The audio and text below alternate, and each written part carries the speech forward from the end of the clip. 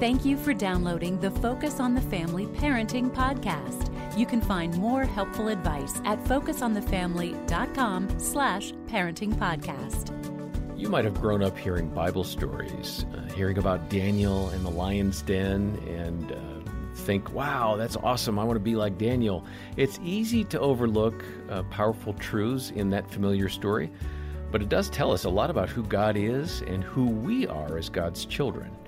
I'm John Fuller, along with Danny Huerta, who leads our parenting and youth department here at Focus. And Jim Daly and I recently talked with Ray Vander Laan, who is an author and Bible teacher and hosts the video series called That the World May Know. We asked Ray for some insights about the story of Daniel from the Bible. What about Daniel? That's how many years after David was Daniel, and what was the environment like for him? Probably about 500 would be a safe number to throw out. There's various dating schemes, if you will, in terms of exactly, but about 500 years later. That's an interesting story to me for some of the same reasons.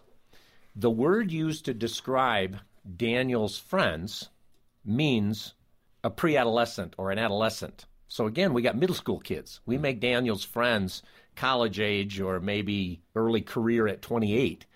These are guys as young as the students sitting in here today, maybe younger than that. These are just kids.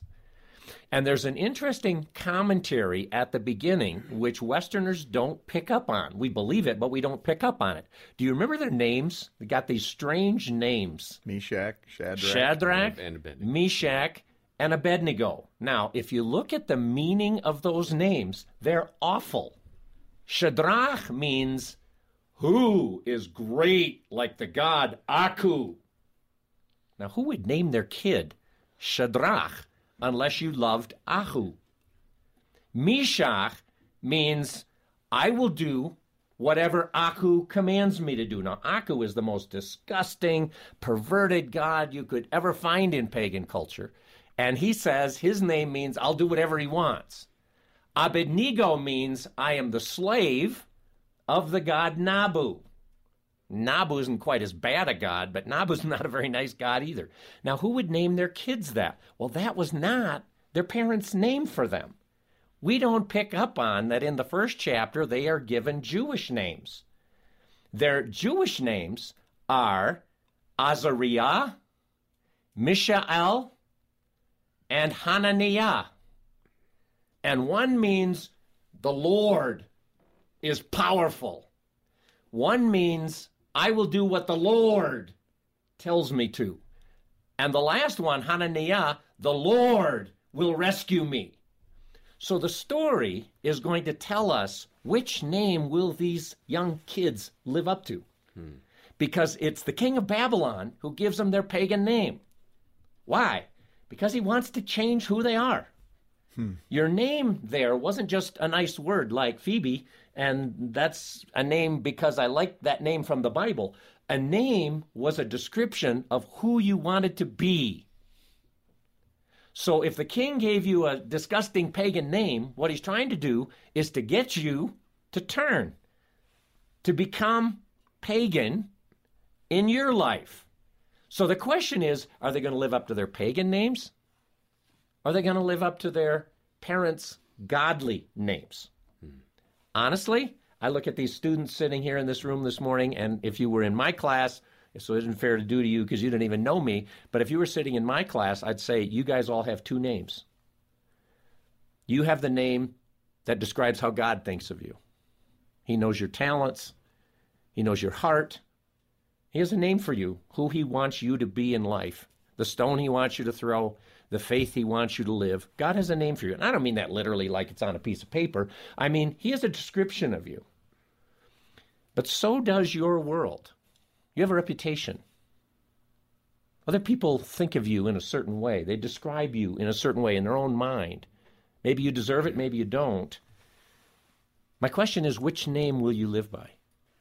You going to live by the name of who God wants you to become?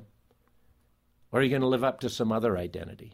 And the evil one in our world, it's not a pagan king this time, would delight if you decide to abandon your God name and live up to some other title.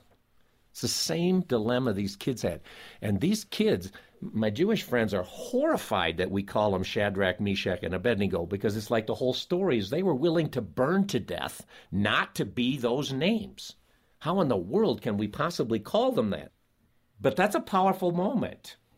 Now, in that, the king demands that they live up to their pagan names. And he says, you will worship me. And they say, no, we are going to be Hananiah, Azariah, and Mishael. They don't say it in those words, but that's what it means. We're going to live up to our God names. He said, I'm going to burn you to death.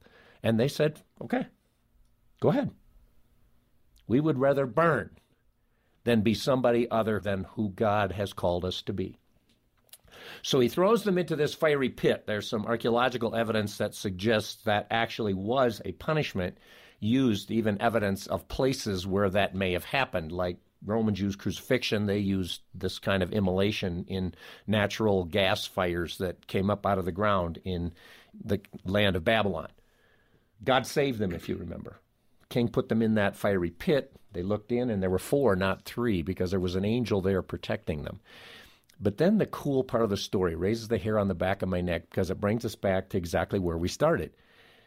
The next morning, they were still alive. So the king fished them out, and then he said, praise be to the God of Israel, who would protect these young men.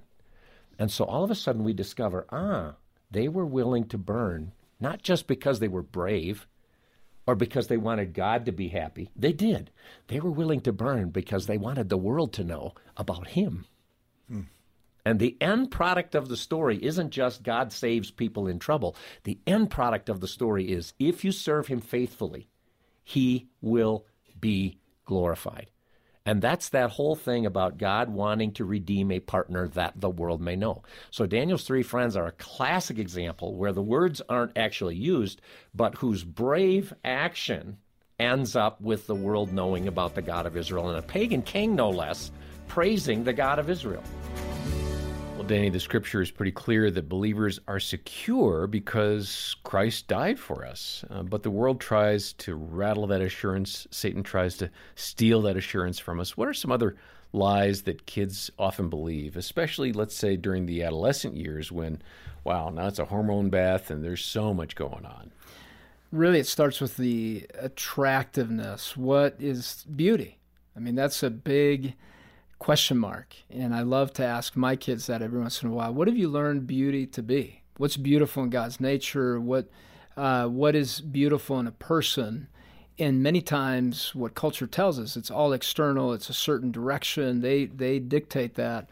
But I think the main one, if I would boil it down to one, it'd be that identity has to be built, that somehow you have to build that, and that's through status in sports or other places, instead of identity being discovered. And so when you begin your life as a child of God, you get to discover your identity along the way. And in culture, the lie that adolescents are told is that you're building an identity by who you're with, how you perform, what you do, how many people follow you in social media. Yeah. It's all these lies about you having to prove your worth somehow. And really, it's a life of discovering who we've been created to be. And along the way, that's what, as parents, we can begin to talk to our kids about. Hey, I'm so curious as to who God created you to be, and here are the things I've noticed. And what I love to do with my kids is the high five. I still do that with them every once in a while. I did it a lot more when they were younger.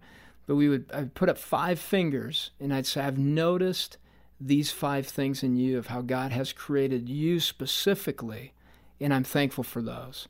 And some of the times they're funny things, and some are very, very obvious things. But my kids love that I'm curious in discovering who God has created them to be. And sometimes they've told me, hey, I noticed this about me. And that's what identity's about. It's a lifelong process. The crisis comes in the adolescent years, and somehow culture tells us that we find an identity and all these things in the teenage years. It's an ongoing process of us discovering what it means to be a child of God. And we get to discover that as parents. We get to discover that as grandparents. In the different roles that we fulfill within God's calling, we get to develop an understanding of what our identity is. And so lies are surrounding our teens around this idea of having to build worth. Yeah, and as we've said in previous episodes, affirming your child is really a crucial thing, especially as you become teenagers. Those adolescent years are so hard. My youngest son talks a lot, and I'll just say, gee, you have a way with words. You're kind of word smart. You seem to be able to use. I hope you're using your words well instead of negatively. I mean, don't dish out sarcasm and dirt on people. Build people up. Use those words for good, for positive. So that's the kind of thing you can do. We have lots of great ideas for you as a parent, particularly if you're trying to help your child discover their identity in Christ. And stop by our website. Certainly, Ray Vander Laan talks very effectively about this in the DVD series That the World May Know. The latest installment is called Cultures in Conflict, and we're going to encourage you to get that. It's a great teaching tool for you in the home. Watch it with your kids, mine it for all the truth in there. It's going to give you some fascinating insights into the Scripture. We're making Ray's DVD, Cultures in Conflict, available as our gift to you when you make a contribution of any amount to the work here of Focus on the Family.